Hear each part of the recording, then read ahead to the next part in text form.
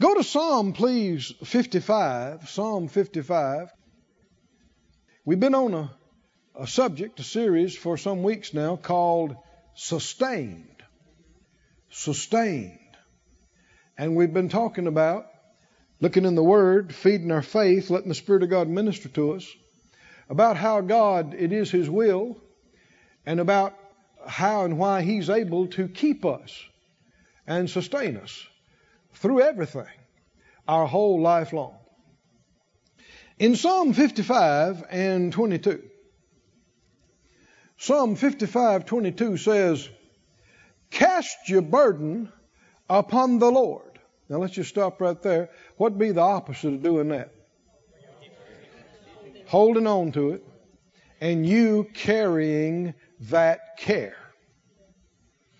Don't raise your hand, but have you ever carried cares? Yeah, you have. Have you ever held on to a burden? What's a burden? A burden is something that's a weight, something that's heavy on you, something that's a load on you. Has anything ever weighed on you? Bothered you? According to the Word, what you supposed to do with that? What do most people do with it? Even good church-going people, what do most of them do? They tote it around. They think about it night and day. And it wears on you. And wears on you. Wears them out mentally. Wears on their immune system. Wears and causes you headaches and stomach problems. Fears and worries and anxieties. But we're told to do something different. And of course, if you want different results than most folks are getting, you're going to have to do something different than what most folks are doing. I mean, you don't have to look around too much to realize most folks are worrying, fretting, carrying all kinds of cares and burdens. But you could be different. I said you could be different. You should be different. You're a child of the Most High. You're a rare, precious treasure. A peculiar people. You're different.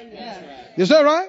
Somebody say, I'm different. And I act different. And I get different. Different from what most of the world gets. Cast your burden upon the Lord. Now, would that always be easy? Does it always happen automatically? No. You got to make up your mind. When something tries to settle on you and bug you and bother you, you've got to cast. Means to throw it. Throw it off. God's not going to do that for us. He told us to do it. And if you say, I can't do it, that's a lie. I don't know at the times I've had people look at me and cry and say, well, Brother Keith, I just can't. That's a lie. The Lord wouldn't tell us to do something that we couldn't do. Don't you reckon He would know whether you could do it or not? And how many times is it going to be that somebody says, Lord, I know you said that, but this is just so awful and so bad and so terrible. I've done my best and I just can't cast this over on you. And He's going to say, now, you know, that situation's different. Okay, never mind what I said. Because that really is beyond you to cast up. How many times has that happened? How many times is that going to happen? Never. Because He knew then from the beginning, before He told us this, He knew whether we could do it or not. And He just went ahead and told us to do it. So say it out loud, I can cast any burden on the Lord. Now see, if you believe something else, you believe a lie. And if you believe you can't, you're in trouble. That's what deception is about. If you say, well, I don't care what you say, preacher. You don't know what I've been through, and I can't. I know I can't. Well, no, it's a lie, but you believe the lie is true. So you're stuck. And the truth would make you free. The truth is, greater is He that's in you than he that's in the world, and you can do whatever the Lord told you to do. Somebody needs to say it. I can do what He tells me to do. Now, not everybody said that. Do you want to get free or not? then every pair of lips should be moving right now. Say it out loud. I can do all things through Christ who strengthens me. I can do what He told me to do. I can cast my burden on the Lord. I can cast all my cares on Him. Did He tell you to do it? Yes. Can you do it? Yes. All right. And it's all over but to do it. And when we do that, tell me what happens next. What happens next? And He shall sustain you. Now what if you won't do it? Is He going to be able to sustain you anyway? No. Even though you argue with Him and say, I know I can't? No. We have to allow Him in. There is a big misconception and deception among church people globally. And that is that God is in total control of everything that's happening down here, and somehow everything that happens in your life is somehow His will or His plan. That simply is not true. Amen. Anybody remember in Revelation where it said, the Lord said, behold, I stand at the door and knock. And it said, if any man will open to me, I'll come into him and sup with him, right? You'll have fellowship, communion, he and I. Well, is He going to be in that room with you unless you let Him in? No. See, this is the thing that much of the church world does not understand. God's not going to be in it, whatever it is in your life, unless you let Him in it. Amen. Unless you ask Him and believe Him to get involved with it. I mean, it shouldn't be too hard for us to figure out. There's all kind of stuff going on in people's lives, including Christians' lives, that God is not in. Amen. He's not in it. Amen. He's not in it in any shape, form, or fashion. And yet you'll see good Christian people going, I don't know why God's putting this off on me. He's got nothing to do with it. How many remember the scripture said God is not the author of confusion? Amen. That's right. Actually, the literal just simply says He's not in it. So when you find a bunch of confusion and tumult and uproar, what do you know? God's not even in that. And yet people are trying to blame it on Him. Surely you know all the atrocities and cruelty and destruction and death that's happening on this planet is not our good Father's will and not our good Father's doing. If you read the scriptures carefully and believe it, you have to come to the conclusion that it's not His will. But if we want Him involved in our affairs, it's not automatic. Even though it's His will, even though He desires something for us, we've got to let Him in. If we want Him to sustain us, there's something we need to do. Cast our burden on the Lord. Say it out loud. Cast your burden upon the Lord, and He shall sustain you. He went on to say He'll never suffer the righteous to be moved. Can He keep you through anything and everything, through your whole life long? Go on over to the 91st Psalm, please. Now, if you have questions about what I was just talking about God being in control, we camped on this for months on a series called You Choose. So the materials are there. If you got questions, please don't let this continue to bother you. Go with us through all the scriptures we went through. Check it out for yourself. Don't just take my word for it.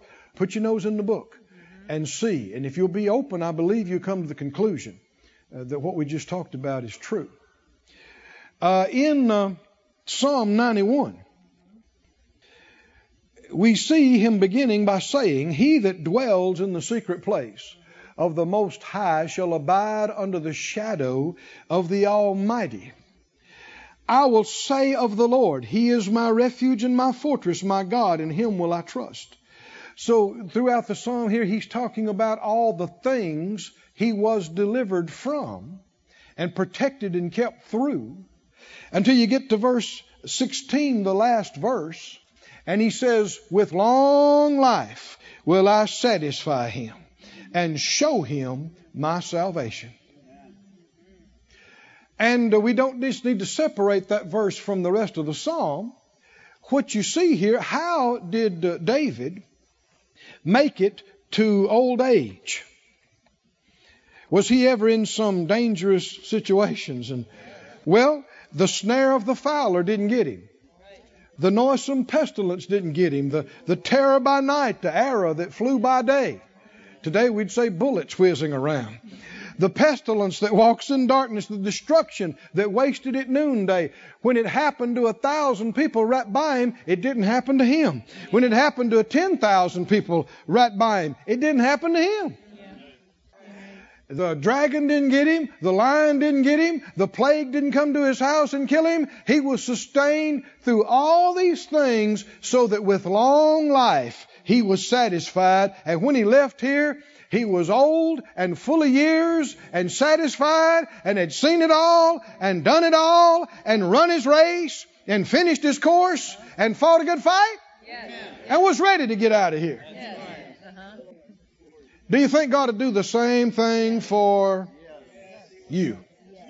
Yes, He will. If we'll believe God like He did and do what He tells us to, including cast our burden over on the Lord.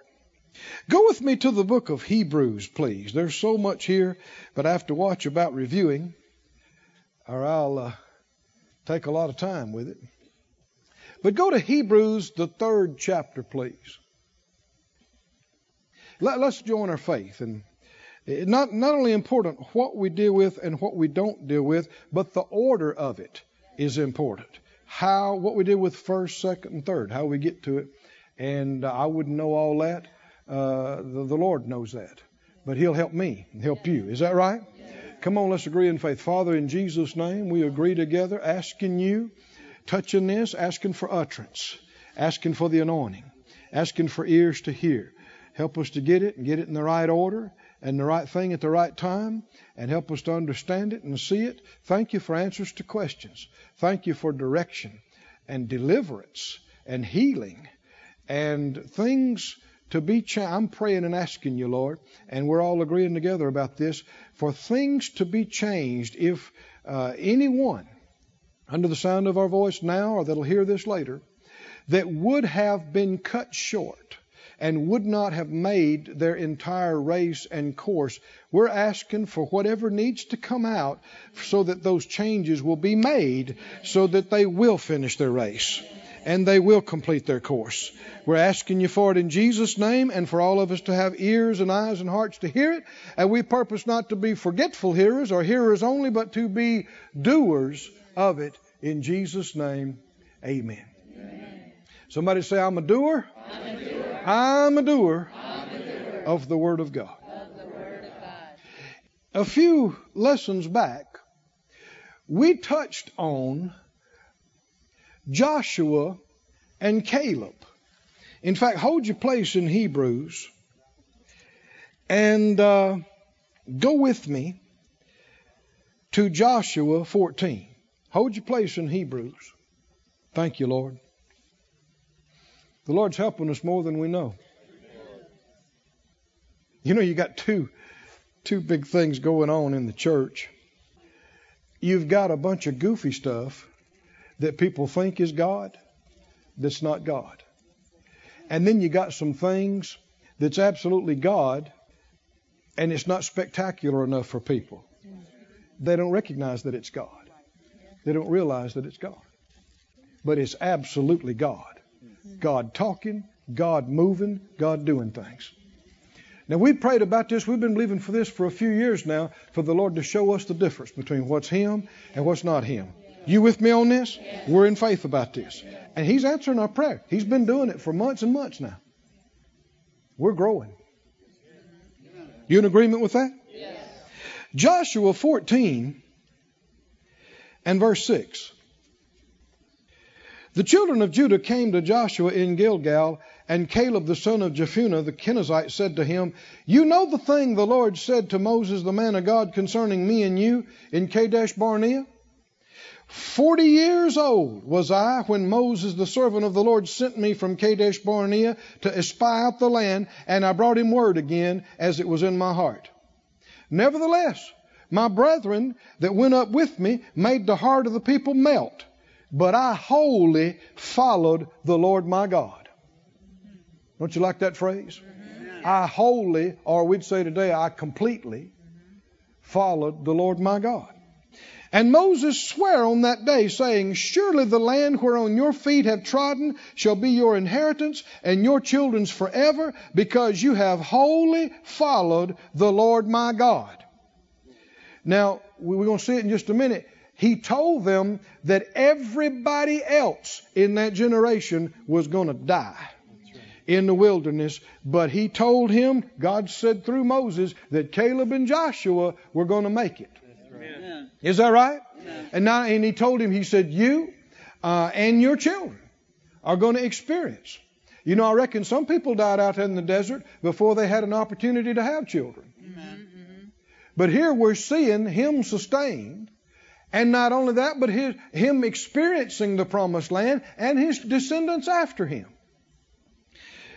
Verse 10, And now behold, the Lord has kept me alive for these 45. Is that right? Yes. He's kept me alive. Somebody say, He's kept me alive. He's kept me alive. The Lord has kept me alive. As he said, these 45 years, ever since the Lord spake this word to Moses, while the children of Israel wandered in the wilderness. And now, lo, I am this day 85 years old. How old is that? Anybody know how old that is? A score is 20 years.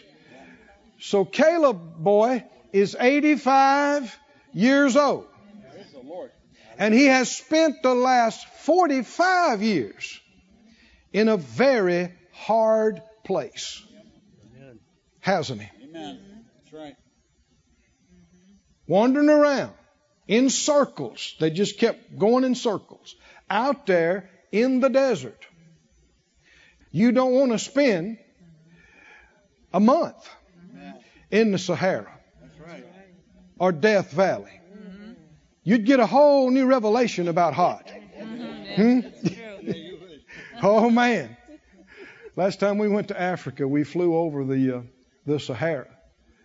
And dear me, you just fly for hour after hour.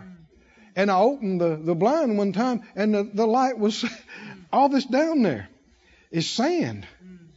And the intense heat, and it just goes on for miles and miles and miles and miles. No, there's difference between it getting hot in Florida or Branson, and being in the desert. And not only would you not want to live there for a month, how about a year? Or 5? Or 10? Or 20? Man, if you had much wrong with you, are you going to make it out there in the desert in these harsh conditions? No water. Takes a miracle just to be sustained. No grocery stores. No crops. They lived off of manna. God had to supernaturally rain something out of the sky for them, or the whole bunch would have been dead within a few days, a few weeks. And all the cows and all that stuff. But they're out there in this with this miserable people. Unbelieving, complaining people for 45 years. Somebody say 45 years. 45 years. Now you think you've been putting up with something for a little while. 45 years.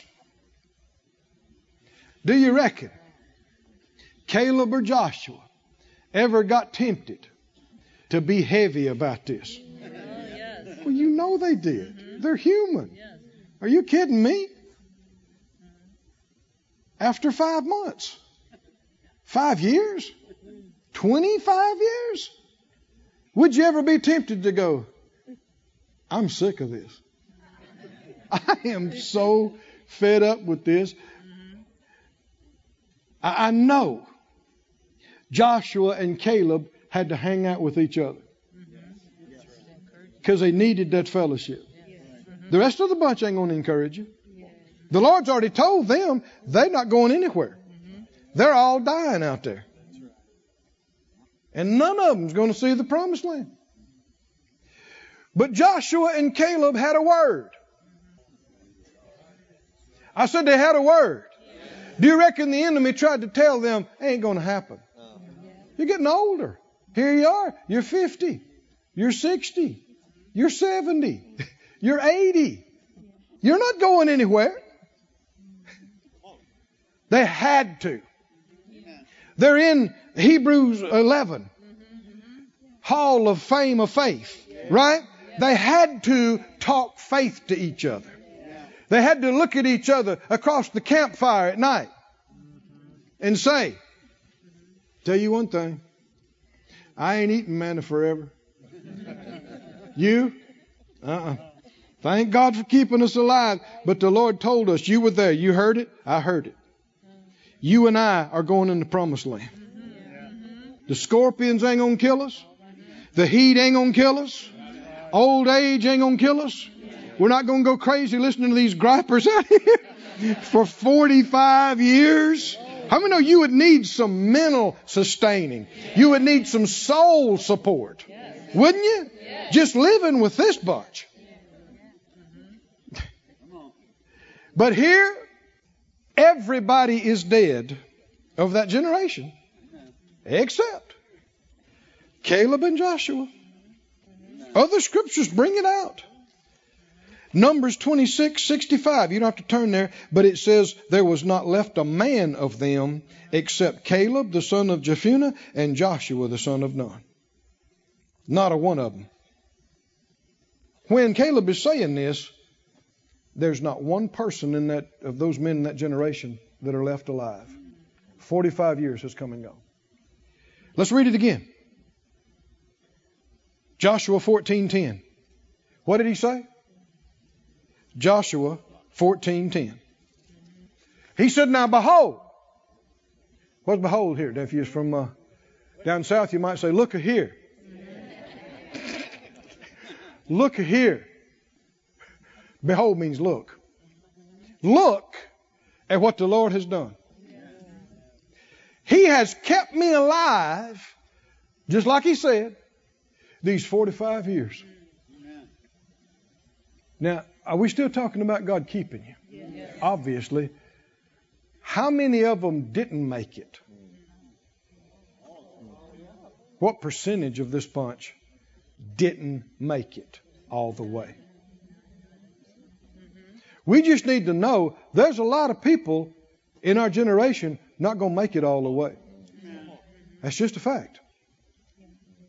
A lot of folks not going to make it halfway down the road that they should make. Other folks, they're going to make it 2/3 of the way.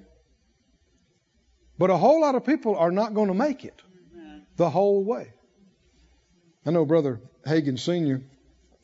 shared an experience he had with the Lord about his ministry. He said the Lord spoke to him and told him he'd been in the ministry for X amount of years. He said, at this time, you obey me and you'll enter into the second phase of your ministry. Excuse me, I'm not saying that right. First phase, I believe it was. First phase. And he was shocked. He said, Lord, I've been in the ministry all these years. And we're just now going into this. And the Lord said, many of my ministers live and die and never enter into the first phase of what I've called them to do. And he said that's also why many of them die young and die prematurely. Well, is God going to be able to keep you if you ignore him and do your own thing, as well as if you follow his plan for your life? Well, no. And all these people were not kept. They died young. They died hard. They died wrong. But because the scripture said Caleb and Joshua had another spirit. A different, what kind of spirit was it? A different spirit. Another spirit. They weren't obsessed with this, immersed with this spirit of unbelief and doubt and spirit of rebellion. They had a spirit of faith about them. Somebody say spirit of faith. Spirit of faith. What's it going to take to make it all the way when thousands of people are not going to make it all the way? He said, I'm 85 years old. I guess it was his birthday. And he said, I want something for my birthday. Joshua, you know what I want. We've been talking about it for 45 years. You know what I want. Today's my birthday. I'm 85. We know the man's got faith. He wouldn't be talking like this at 85. Keep reading. And yet, I am as strong this day as I was in the day that Moses sent me 45 years ago. Hallelujah. 45. Can God do that? Yes. The Bible said Moses, when he was 120, his natural strength had not faded nor abated. His eyesight wasn't dim. At 120. The Lord had to tell him when to die. And he climbed a mountain to do that. Oh, it's time for you to die. Okay, climb the mountain. Climb the mountain to die at 120. You see, it's just ridiculous. People talk about they're 50 years old. And now I'm old. Can't do what I used to do. Losing my memory. That ain't funny. Don't say such ignorant things. You need to say, I have the mind of Christ. He brings all things to my remembrance. How many think you ought to talk like this? I'm as sharp today as I was 45 years ago. Come on. How many think you ought to have some faith like these people did? He said, I can do it. I can do it. I bet Joshua said, yeah, I know you can. I believe you. Like my strength is now, like it was then for war, to go out and come in. Verse 12, now give me this mountain. Amen. It's my birthday. And I want my birthday mountain. Because God told us, in that day, 45 years ago, the giants were there and the cities were great. And if the Lord's with me, I'll drive them out, just like the Lord said. Amen. Oh, somebody say glory to God. Glory to God. Keep reading. Verse 13, Joshua blessed him and gave Caleb, the son of Jephunneh, Hebron for an inheritance. He said, you got it, boy. It's yours. Go get it. He said, thank you very much. And Hebron became the inheritance of Caleb, the son of Jephunneh, the Kenizzite, unto this day, because he wholly followed the Lord God of Israel. And the name of Hebron before was Kirjath Arba. And the land had less rest from war. It said, so he must have took it. Amen. It was his. Amen. At 85. Now back to Hebrews. Back to Hebrews. 3rd chapter. Hebrews 3 and about verse 12. It said, take heed, brethren, lest there be in any of you an evil heart of unbelief in departing from the living God. But exhort one another daily while it's called today, lest any of you be hardened through the deceitfulness of sin. He said, don't harden your heart. Down in verse 18, he sware they should not enter into his rest, but to them that believe not. So we see they could not enter in because of unbelief. Did the giants keep them out? No. It wasn't the giants. Could you say, well, it wasn't the will of God? No, it was the will of God. Amen. The walled cities and the iron chariots, the fact that they were so much smaller and the giants were so much bigger, is that what kept them out? No. Tell me what kept them out. Unbelief. Their unbelief kept them out. Now keep going. We know that's true because they said it couldn't be done. Joshua and Caleb said it could be done. And under Joshua and Caleb's leadership, the next generation did it. Amen. Proving it could have been done the first time. Amen. Chapter 4, verse 1, let us therefore fear lest a promise being left us of entering into his rest, any of you should seem to come short of it. Keep going. For unto us was the gospel preached as well as unto them. So the same thing applies to us as what was happening to them concerning the promised land.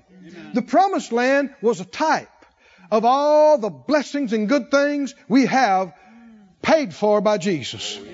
Did Christ pay the price? Has He redeemed us? And talked about redeeming us from the curse of sickness and lack and oppression and bondage and all these things. So has healing been bought and paid for?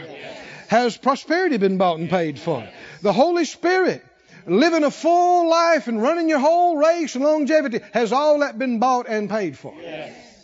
But will it just fall on you like ripe cherries off a tree? No. Or will you have to put on the breastplate of righteousness and take up the shield of faith? Come on, are you listening? And the sword of the Spirit. And will you have to resist everything that'll try to keep you out? Amen. And not believe lies and not lay down and quit. And having done all to stand and keep going and persevere until you have run your whole race and finished your whole course. But will you be tempted like these people were to say it can't be done? Do you think we'd be tempted today the same way? No, it's too big. It's too much. It's too hard. It's too far. You're too little. You're too weak. You can't do it. Would you be tempted to despair? Is it going to take some courage and some faith to say, I don't care what I feel. I don't care how long it's been this way. It doesn't matter what other people say and do. If Jesus bought this and paid for it and He gave it to me, I can have it. I can have it. I can have it. And I'm not going to stop till I'm living in it. No matter how many giants I have to come through, how many walled cities we have to come over. Come on, are you listening? You got to be like Joshua. You got to be like Caleb. Amen. Do you reckon he was ever tempted for those 45 years out there in the desert with that griping bunch to think, well, maybe this is not going to happen? Maybe this is not going to happen. But he wouldn't believe that. He wouldn't listen to that. Now listen. It says in verse 2, unto us was the good news, the gospel preached as well as unto them. But the word preached did not profit them, not being mixed with faith in them that heard it. Now the good news to them was the good news about the promised land. God has got this perfect land for you. He picked it out Himself. He's given it to you. It's yours. He's bringing you into it. He's brought you out of Egypt. You saw everything He did. And that should have proven He's able to bring you on in, right? But they did not believe the gospel. They did not believe the good news about the promised land preached to them. And because they didn't mix faith with it, it did not benefit, it did not profit them. They all died in the desert when the promised land was right over there waiting on them. Amen. And He's warning us lest that happen to us. He's saying, don't let that happen to you. The good news you're hearing about what's been bought and paid for you in Jesus, mix some faith with that. Mix some faith with it. And when you do, it's going to benefit you.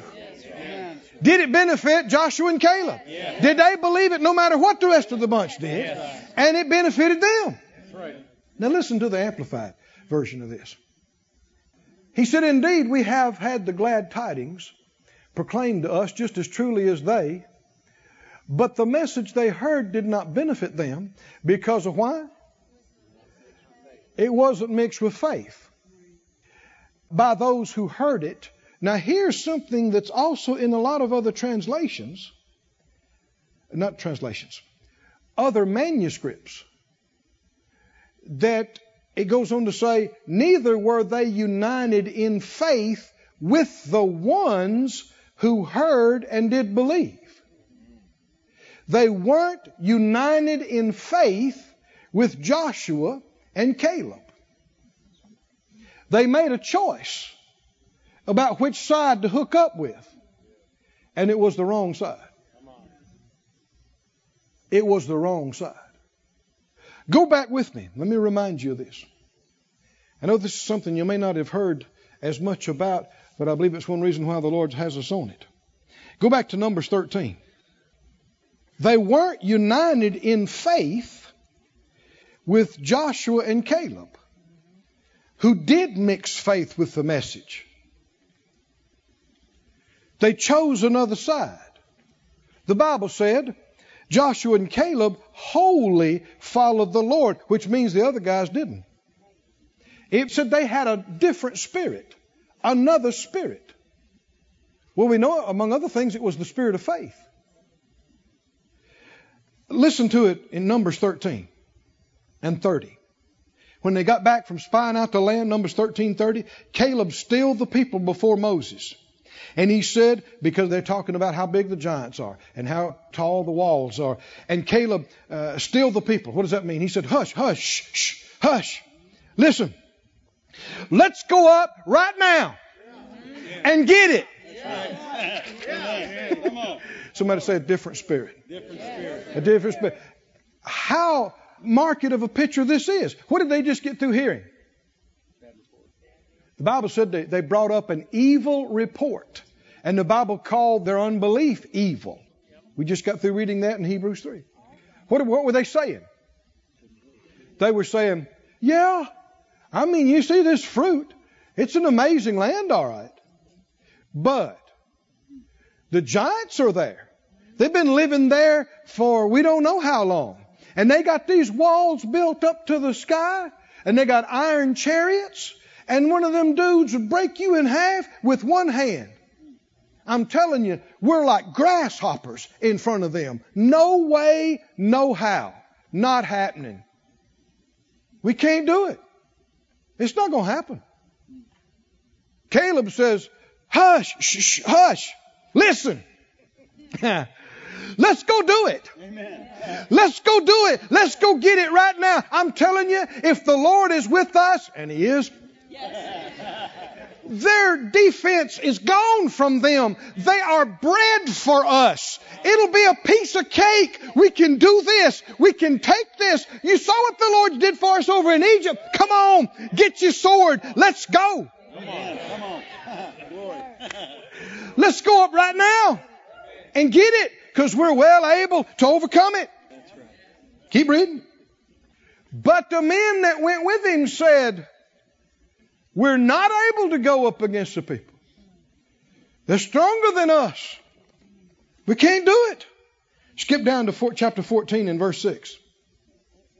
14 and 6. Now, why are we going over this? We need to be very clear on the spirit of faith and the spirit of doubt and unbelief. Can you see it? Yes. Can you hear the difference between it? Yes. Does it affect us? Does it apply to us? We just got through reading in the New Testament, in the book of Hebrews, chapter 4. He said, don't let it happen what happened to them, that the good news was preached to you, but you yielded to the wrong spirit like they did and didn't mix faith with it and weren't united in faith with Joshua and Caleb. Joshua, the son of Nun, and Caleb, the son of Jephunneh, which were them who searched the land, rent their clothes. Was this distressing them? Yes. Do they know the whole bunch is missing God? Yes. Is that right? Yes. They are messing up the plan of God. Amen. After all we've been through, after all that God did in the land of Egypt to get us out here, they have just seen God split the Red Sea. That's right. Come on. They know what God can do. Amen. That's right. And this is vexing them so much. Unbelief vexes faith. Yes, it does. Doesn't it? You're like, what? No, we're going to get it. We're going to do it. They go, no, we can't. It's too hard. It's too. What does that do to faith? Faith goes, shut up. Hush. No, God is with us. He's brought us this far. After all He's done for us, we're going to lay down here and cry and quit? No. They said the land which we passed through to search, it is an exceedingly good land. It's just like the Lord told us. It flows with milk and honey. It's the best thing you ever saw in your life. And if the Lord delight in us, He'll bring us into this land. He'll give it to us, this land that flows with milk and honey. Amen. Only rebel not against the Lord. Now, this is not, you notice this? This is not just unbelief. It's rebellion. And they go together. You hear people say, that scares me. I just can't. You say, come on, let's do it. When they say, no, that's not just fear. That's defiance. Come on, can you see this? That's defiance. That's rebellion. They said, don't rebel against the Lord. Because why? What's the Lord telling them to do? Go. And what are they saying? No. This is not just fear. It's rebellion. Don't fear the people of the land. They're bread for us. Their defense is departed from them. The Lord is with us. Don't be afraid of them. Verse 10, but all the congregation bade stone them with stones. They said, kill them. Kill Joshua and kill Caleb. Why? What have these men done to deserve the death penalty today? Because just like unbelief bothers faith, faith bothers unbelief. Because it's showing them up. It's showing up how rebellious they are. Now, I got a big question for you. If you'd have been there that day when the spies come back and you heard them give the report, don't just let this be a story to you. Come on, you're there. Are you with me? Yes. You don't have Western clothes on.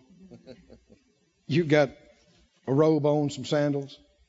You've been through some stuff. You've seen some stuff. You're out here in the desert.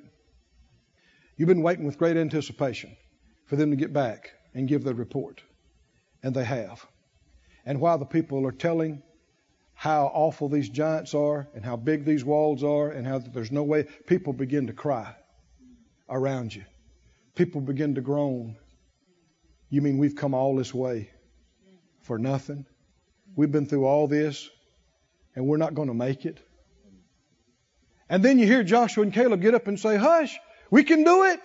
Come on, God's with us. He brought us this far. What did 99.9% of the people do?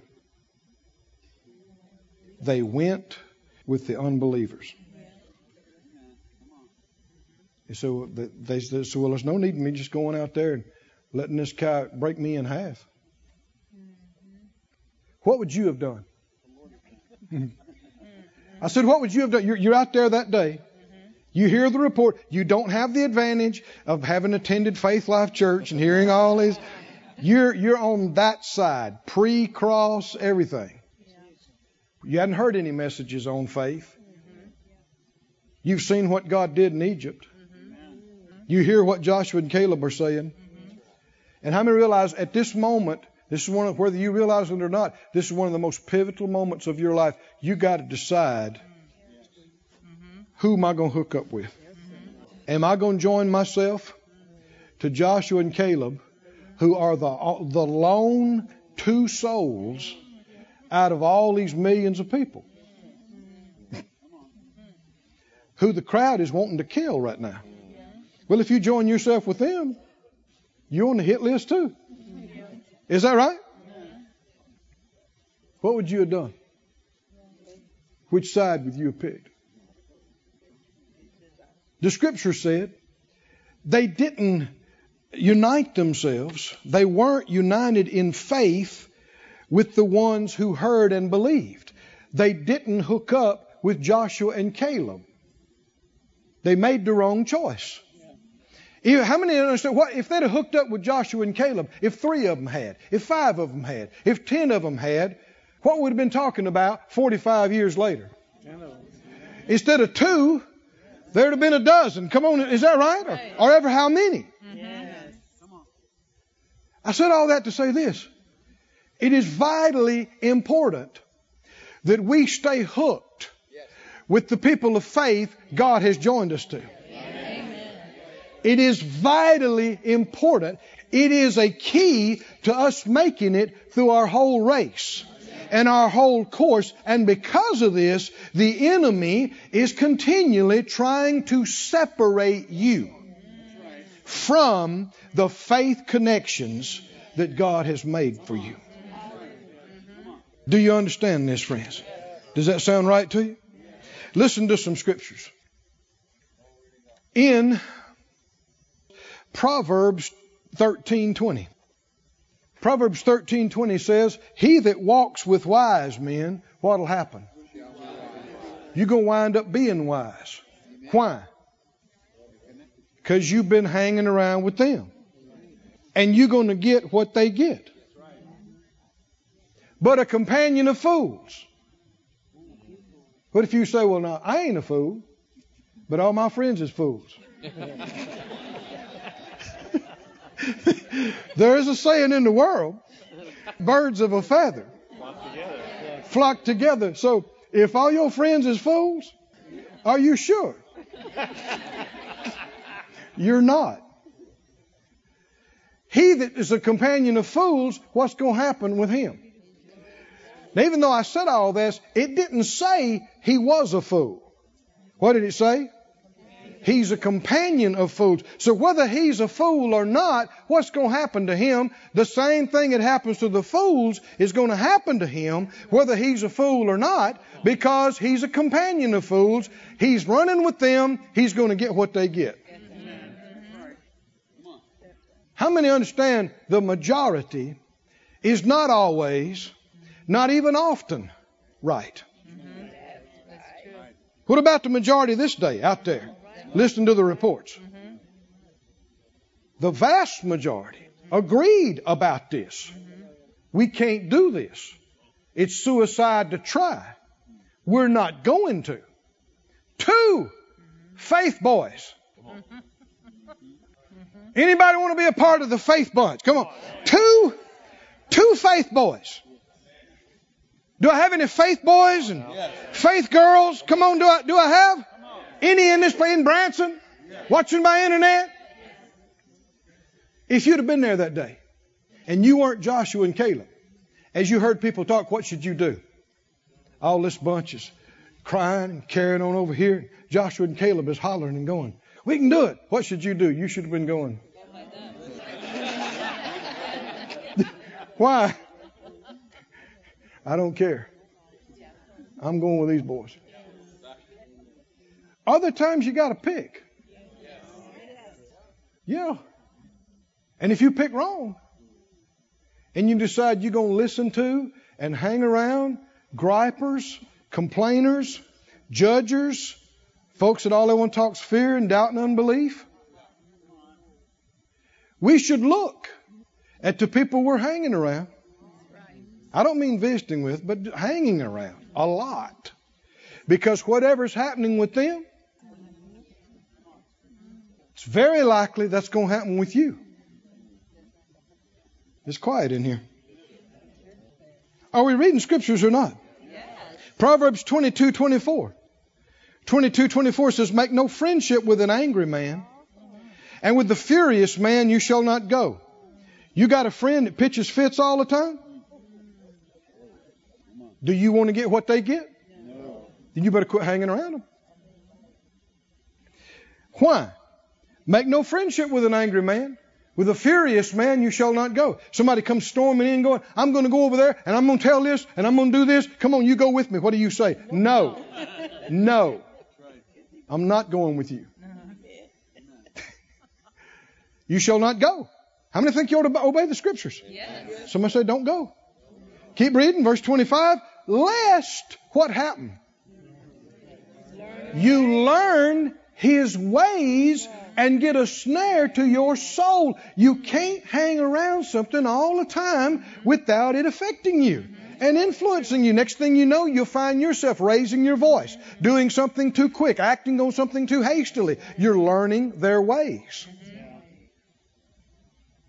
And that kind of thing will cost you. He that walks with wise men, you're going to be wise.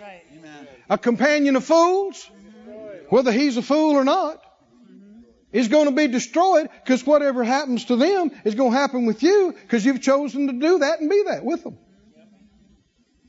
Now you'll see this in numerous places throughout the Word of God. You don't have to turn there, but in Revelation, he said this. In Revelation 18:4, he said, I heard a voice from heaven saying, come out of her, my people, that you be not partakers of her sins, and that you receive not her plagues. You know, there was a time when Moses, we're reading in the Old Testament right now, we're going to see all this as we get through it. There was a time when Korah, Dathan, and Abiram were disrespectful to Moses and God and defied. And at one point, the Lord told Moses, tell them they better get away from them. Why? What if they'd have said, well, Abiram's my buddy? Then you're going to get to go down in the pit with him. And he's telling these people, you need to come out of this place. This great city, Babylon, that's going to be destroyed and judgment's going to come. He said, it's time for you to leave. You need to get out of there. Now, what if they don't get out of it? Then what happens to the evil city is going to happen to you, even though you might. Did you hear what he said? Come out of her what? My people. My people. You might say, well, I just live in the suburb over there. I don't go along with all their stuff. Well, there can come a time when you need to get out. Amen. Lest the judgment that befalls them befalls you. Does it make any difference who we hang with? Yes. Who we run with? Yes. It does. It does. Listen to the New Testament. In 2 Corinthians 6:14, it says, don't be unequally yoked together with unbelievers. For what fellowship has righteousness with unrighteousness? What communion has light with darkness? And also 1 Corinthians 15:33 says, don't be deceived. Evil communications corrupt good manners. Is that New Testament? What does that mean? It means same thing your mama told you. Don't hang around them. That's going to rub off on you. Go to the book of Galatians, please. I think I'm closing. But I don't want to short you. And you don't want me to short you. Do you? No, you don't. Do you want to make it all the way? I didn't even plan on teaching this. I didn't plan on going this way at all. I made one footnote in the midst of 50 pages weeks and weeks ago. A footnote. And today I'm praying, trying to see which way to go, and the Lord brings me to that footnote. And the footnote is the whole message tonight. What message is that? They weren't united in faith with the people of faith. Does the Bible said, don't forsake the assembling of yourselves together? Why? If you read that in Hebrews, it talks about provoking one another into good works. Why? It is vital. The people that God's joined us to is no accident. I said it's no accident. The fact that after all these years and everything they know about you and they still like you and want to be around you, this is the grace of God. Come on, are you listening? And vice versa. This is because God has joined you together. Now, when I say that, I'm talking about people of faith. People of faith. And now, because this is such a powerful thing, and there is a supply of the Spirit from the head of the church to you through these joinings. Because it's so powerful, it's so important, the enemy will try to sever that connection. He'll try to get some kind of irritation between you and them, something you don't like, something they didn't like, something they said, something you said, something they did or didn't do, something you didn't do, and the enemy tries to turn that in, the proverbial molehill, into a mountain. Until you get to where you don't want to be around each other, you don't want to talk to each other, you don't want to go to that church, you don't want to listen to that preacher. And what is happening, the enemy is severing you, separating you from a lifeline from God. Because faith, just like fear is contagious, faith is contagious. It is. It is. And if you'll hang around people of faith that God's joined you to, when you might be slipping a little bit, they're having a strong day. That's right. And you're thinking, oh man, that's a big giant. And that is a great big, that's a gigantic wall. And they'll go, hey, God brought us this far and we're going through that thing. We're going over that thing. Amen. And you'll go, that's right. That's sure right. That's right. That's right. Amen. Thank you, Lord. Yes. But if you want to, if you don't want to do that, if you want to just be lazy and lay down and quit, you'll look for some doubt buddies. Come on. People that will expect nothing of you and will confirm your desperation.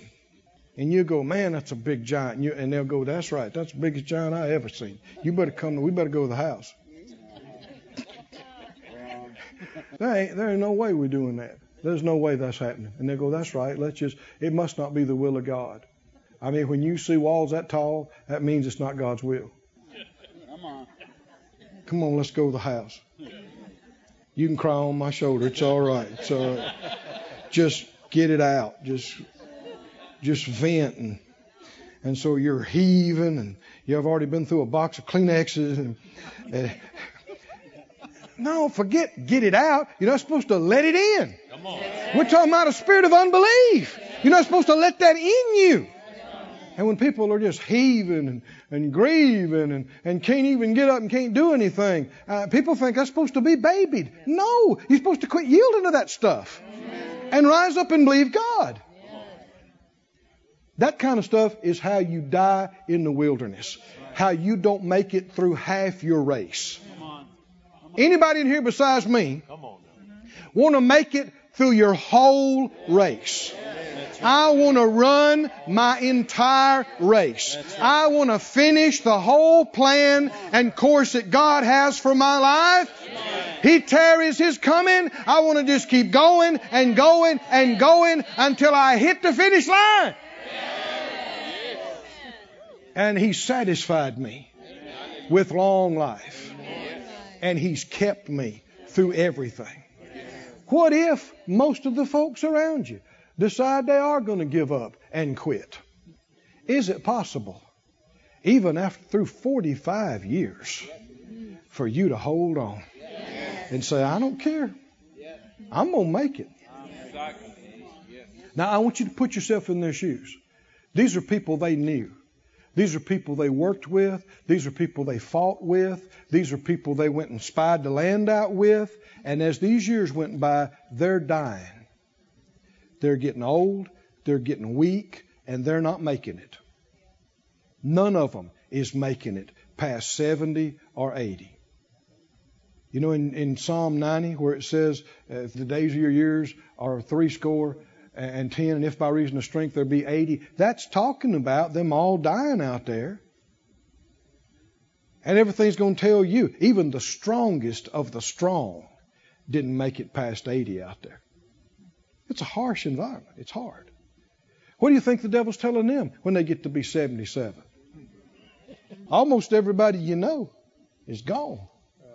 Who are you? Why do you think you're any better than them? Now, do you understand how many people we're talking about?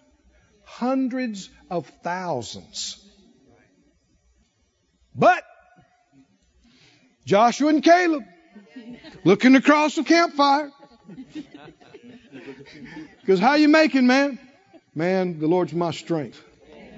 You remember what Moses told us? You remember that look in his eye?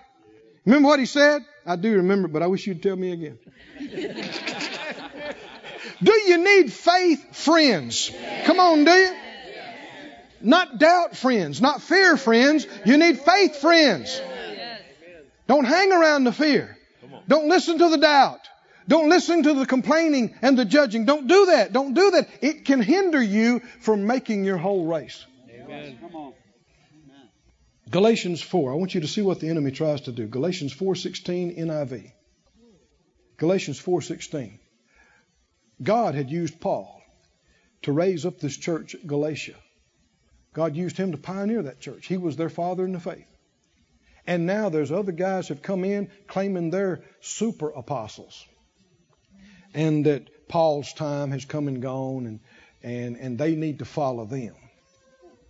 And the Spirit of God through Paul said this in Galatians 4:16. Have I now become your enemy by telling you the truth? They didn't like some things he told them. But real faith friends will tell you the truth, even when you want to be petted. A real faith friend, even though what you're going through might pull on their heartstrings, they're not just going to sit down and sob with you and agree with you that it's hopeless. They're not going to do it. I said they're not going to do it. And when they tell you the truth, come on now, you got to quit yielding to this. Come on, we got to go. We got to make it through this. Come on, get up, stand up. Let's praise God. Come on, we can do this thing. Amen. That may not go over big with your flesh on that Tuesday afternoon. And that's what he said. He said, am I become your enemy because I told you the truth about this? Those people are zealous to win you over, but for no good. What they want is to alienate you from us. Does the enemy work like this? Trying to separate and alienate you from us. So you may be zealous for them. The New Living Translation says, these false teachers are so eager to win your favor, but their intentions are not good. They're trying to shut you off from me so that you'll pay attention only to them. Their motives are not good. They're not interested in you. They just want you to support them and them only, and listen to them and them only. When Paul was interested in their good. But the enemy, what was the enemy trying to do? Can you see this? He's trying to separate them. He's trying to bring a wedge. He lies. He deceives. He does everything he can. But you got to make up your mind. God joined me to them 15 years ago, 20 years ago, 40 years ago. Is that right? I mean, there's people in my life that God joined me to 35 years ago and longer than that. And God brought faith to me through them. And their feet will always be beautiful to me. Amen. And when they stand up and say, we're going to believe for this, we're going to do this, we're going to go this way, I don't care if it looks like having to go to outer space and ain't no way, no how, you're going to find me siding over with them and going, all right, okay. I'm not going to lay down and say it can't be done. I'm not going to quit. I'm not going to give up. I'm not going to side with unbelief. Amen. That's how you perish. That's how you fail to make your whole race. You and I are going to need every input that God has planned for us through these divine connections. Do you believe that? Yes. There are timely things in season. A word that we'll need, an influence we'll need. That when they'll come by and they'll give you their testimony, or they'll tell you what God did for them, or some wisdom or something, and we need it. I said we need it. Yes. And we need to be strong enough that we don't let little petty differences. Somebody said, well, they treated me bad. Well, did you ever treat somebody bad? Well, they didn't do this. Or did you ever make a mistake? Come on. That doesn't mean you ignore what God did in joining you. Whether it's husbands and wives, or faith friends, or ministries, or ministers, whatever the case might be. How many are making up your mind? I'm of the Joshua and Caleb group. If you are, stand on your feet if you want to volunteer and say, I identify with the Joshua and Caleb group. The believing bunch. That's me. That's me. Oh, hallelujah. Close your eyes. Lift up your hands. Somebody say, thank you, Lord.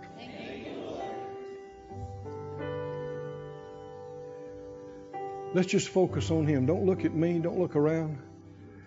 Just close your eyes and focus on Him.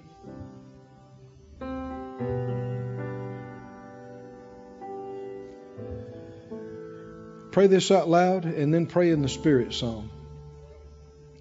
Say it out loud if you mean it, if you believe it. Father God, I thank you for the God-ordained joinings you've made in my life. All the people that you have placed, joined me to, them to me. You made the connection. Remind me of when you did it and how excited we were and how wonderful it was. And if I've taken it for granted, or if I've allowed the enemy to separate me from what you've joined me to, I repent, and by your grace, as you help me, I want to be rejoined and fully joined to all you've joined me to. Now pray in the Spirit, son. and believe the Lord hears that prayer and is showing us right now any adjustments, any restorations of fellowship, any reaffirmations, any rejoinings that need to be made. Andle masako de varodonje, emblexate conde iste, indi socorre de socorre de socorre. This ministry has been brought to you today, free of charge, by the partners of More Life Ministries and Faith Life Church. If you would like to help send this word to others at no charge, you can become a word sender today. For more information, visit our website at morelife.org.